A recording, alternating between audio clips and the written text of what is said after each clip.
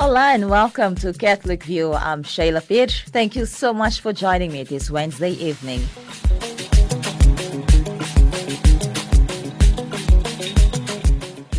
Well, coming up in today's feature program, we look at the rising number of daylight robberies at religious institutions.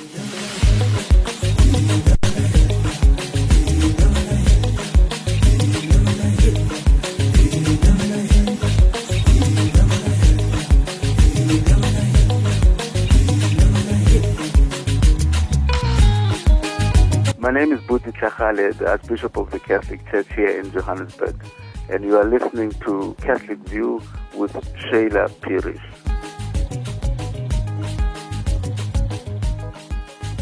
Welcome back. Clergy and religious institutions are often seen as easy targets for robberies. In South Africa, we have heard our priests and religious complaining about robberies, about the safety of precious religious items, as well as the safety of mass collection. Now, this past Sunday, I happened to attend Mass at Mater Dolorosa Catholic Church in Kensington South, here in Johannesburg. And just before the final blessings, Father Joseph Pick informed the parishioners of the robbery that took place during the week.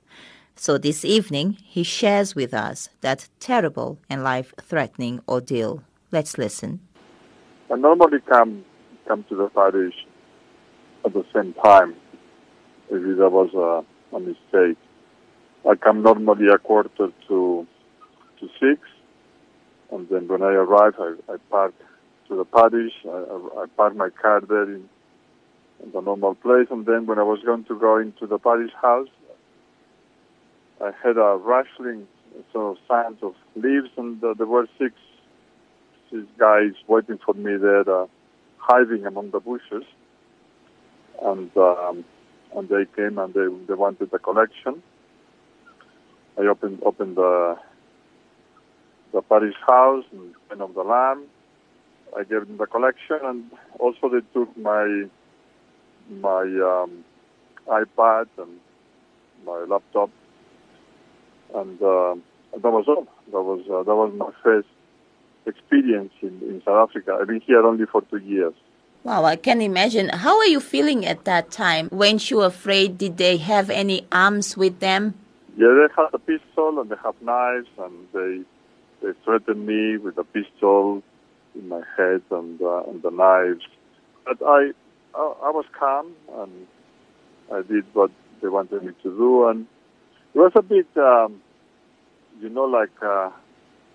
when you're watching a movie, it was a bit of everything in slow motion, because at that time, I suppose your senses are all very alert. And it felt like I was watching a movie, but I was the main protagonist. That was how I remember the experience. Of course, it was afterwards when you think about and becomes a bit traumatic, a bit in the sense what could have happened. No? But at the moment, you just go through the motions, and I think I was calm and serene, and everything, I suppose, through your mind, there's a lot of things going through your mind at that time, but how to minimize the damage. But I didn't do anything silly. No? I was lucky, or whatever it was. Yeah.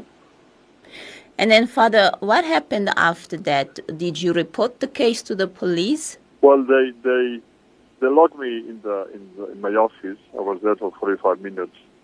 There were, I don't think that guys were professional. They were a bit sloppy, and they were a bit like a pack of dogs around me, asking the same questions, the same things. That I don't think there was one guy who was maybe was more in charge, but they were more nervous than I was. Officers, you could see that they were, and then when they left, they forgot my iPhone. Therefore, when after 45 minutes, the light when they left, they turned off all the electricity. Therefore, I couldn't use the normal phone. And people were. I had mass at 7. Therefore, they were coming for mass. They thought I was a bit late, but I found my phone there, and then I rang somebody in the parish who rescued me, and then I said mass. That was a bit hard, no, after the experience to say mass, and at the end of the mass, I waited for the end of the mass to tell them about what happened to me, because if I said at the beginning, I don't think we would have finished the mass, no. And then one of the parishioners took me to the police, and we reported the robbery, and now we are upgrading the security, because I think was a bit of a mistake. I was a bit naive, not being new in this country. We should have had a bit more better measures in place. I think I learned from the experience, and hopefully it won't happen again. Were you able to recognize any of the people? No, not really. What I didn't do, I didn't look at the faces. In the sense, I realized if I was looking at they would not be happy. So I just look in front of me and listening to what they wanted me to do, and it was in a way helped me to empathize more with people, because after the experience, a lot of people came up to me and explained what happened to them. Therefore, I can, in a way, empathize more with them, and also I look at it as a small grace from God, in the sense I could have gone, because here a few times the guy pointed the gun to my head. Therefore, could have been my last moment. Therefore, I in a way I can see things with different eyes now, a bit more. In a way, it's always positive things from negative things. True, we thank God that we're alive, and we learn from such lessons. That's what that's what it is. We learn from such lessons. But then, Father, you learn.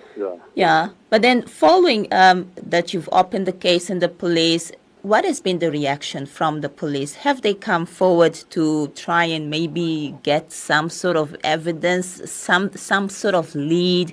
Have they shown any interest that they're investigating the case? What has the police said up to now? Yeah, no, they came, and when I went there and then talked to them, and then they came and to inspectors and asked a few questions, have a look at they wanted to see some footage, but we didn't have any cameras, so there is no. Now we are going to put some cameras, but no, they were very helpful, but I don't think it will eventuate with anything, because I don't think it's easy for them to they took some fingerprints, but I don't think they have a database of foreigners. No? Therefore, it will be hard for them to identify them. No? But they said that this. Yeah, some of the churches in the area have been targeted, and it was, I suppose, they came on Monday. Monday is normally the day where we have the collection. No? Therefore, it was they knew at what time I was coming. I was on my own, and we had the collection there. Therefore, we're going to change these things. Is this the first time that the Kensington parish has suffered such a robbery? No, I think with Father Thomas, the parish priest beforehand, once they stole some computers a few years ago, and also it's a bit of history. It's one of the old parish priests. He was. Father Schubert, he was attacked, and they bashed him, and I think he died a year afterwards. That was years ago. What would you like to say to your fellow priest colleagues in the archdiocese or in the country as a whole when it comes to situations like this? What would be your advice? Well, advice is to minimize all, like to be careful, not suppose. When I came to the party, I was listening to with my iPod. Sort of, I was oblivious of any threat. I thought that they wouldn't attack a priest, but I suppose we need to be more aware of our danger and be calm. No? Be calm and pray and be in God's presence. I don't think nothing bad will happen to us. No? That was Father Joseph Pick from Mater Dolorosa Catholic Church in Kensington South, Johannesburg. This was just a reminder that we all need to be vigilant of our surroundings. And those were the same words that police chaplain Dominican Father Chaka Montayane said when he made a comment with regards to safety of clergy and religious institutions. Sheila, I think the first thing as priests and also maybe parishioners, we should be aware of our surroundings, what goes on in that area. And also to be aware of strangers, because, people will come, maybe ask for somebody that you don't even know or for some help. Sometimes people come just to check what is happening, how secure the place is. So we must be aware who has come and always just be aware that, when these people come, some people, they come with good motivation, but sometimes it's just to check out the place, the security. And then I think also the church, as churches, we must improve the security, make sure that the fences are, put up, and also to lock, to lock the church property. You lock the gates, you lock the presbytery, and you make sure that the church is also locked at all times.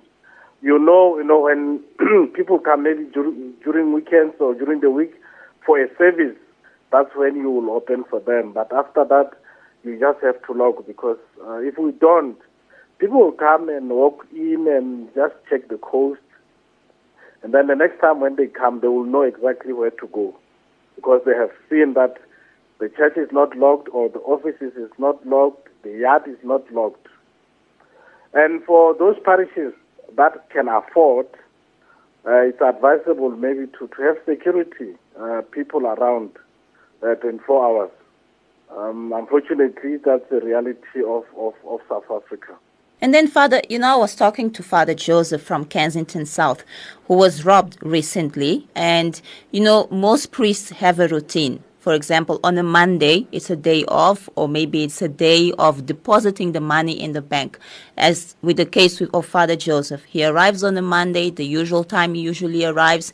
He's getting the money to go in deposit, and 6 men jump out of nowhere and attack him and steal a whole lot of things together with the entire collection from the weekend. Now, what's your advice as a police officer yourself? What's your advice concerning this norm of priests doing it themselves? You find that priests will take the collection and take it to the bank themselves. There's nobody around them to protect them, no security personnel. What would be the words of advice?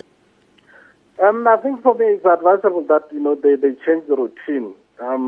You change the days. It shouldn't be just Monday, 10 o'clock, everybody knows that you go to the bank. Let the priest share the responsibility with the finance committee, those who can, but sometimes it's taken by them to go to the bank. And also, if it's possible, to change the bank.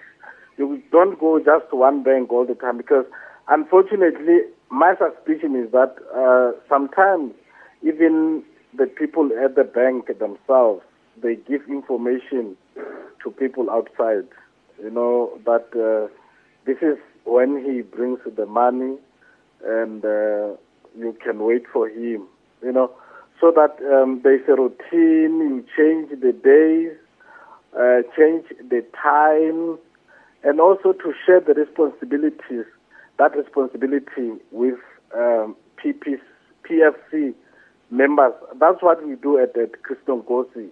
I don't go to the bank. They count the money, and they make sure that during the week, one of them goes to deposit the money. But they go different days because of our concerns with even information from the church, from the parishioners.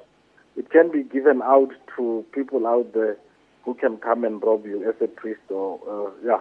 And then, Father, what about the police? How helpful can the police be in situations like this? I mean, you have a group of people that come, steal the money from you, and do it in such a way that they don't leave traces, or sometimes it's people that are undocumented, so the police can't really trace using fingerprints. How does the police help in a situation like this? I think it's when the case is reported, it's for them to investigate. But as you say, sometimes it's difficult because unfortunately people who carry out these acts are people who are not registered, and they cannot be traced anywhere, and it becomes very difficult for the police. Maybe also in parishes, to make things easy, if parishes can afford, is to put around the perimeters of the church CCTV cameras, so that if there is anything suspicious, at least we can have footage to look at, and then that could assist the police. If people who are not registered, it becomes very difficult. But also if you have reported a case, and you feel that there is no follow-up, you have the right to go to the station commander and complain, or even the cluster commander, the higher office, that, I reported, but I feel that the police are not coming to the party. They don't want to assist me. All right, Father, thank you so much for your time. Anything else you'd like to add? Let's just be vigilant. Crime is there, it's real, and churches, convents are becoming soft targets. So we need to be just vigilant and to make sure that we are secure. And when we go deposit money, please, please, please don't have a routine. Don't go same day, same time, because people will study you and they will come and attack. So we need to have a routine, different days, and also give the responsibility to other people who are trustworthy, who can do the depositing of the church funds. According to the 2018 Global Peace Index, which includes metrics such as economic growth and military intervention, South Africa is the 38th most dangerous country in the world. I guess that reminds us that we should all be alert and never forget to put God first. The Lord's my shepherd, I'll not want. He makes me lie in pastures green. He leads me by the still, still waters. His goodness restores my soul. And I will trust in you. And I will trust in you alone. For your endless mercy follows me. Your goodness will lead me home. He guides my ways in righteousness, and He anoints my head with oil, and my cup it overflows with joy. I feast on His pure delights, and I trust in you alone. And I will trust in you alone. For your endless mercy follows me. Your goodness will lead me home. And though I walk the darkest path, I will not fear the evil one, for you are with me, and your rod and staff are the comfort I need to know. And I will trust in you alone. And I will trust in you alone. For your endless mercy follows me. Your goodness will lead me home. And I will trust, and I will trust in you alone. And I will trust in you alone. For your endless mercy follows me. Your goodness will lead me home. For your endless mercy. For your endless mercy follows me. Your goodness will lead me home. You've been listening to the Wednesday's edition of Catholic View. Thank you so much for being here with me. Remember that I'll be back again tomorrow at the same time. Should you wish to get in touch with me, simply send an email to sheila@radioveritas.co.za. Until then, God bless you and ciao, ciao.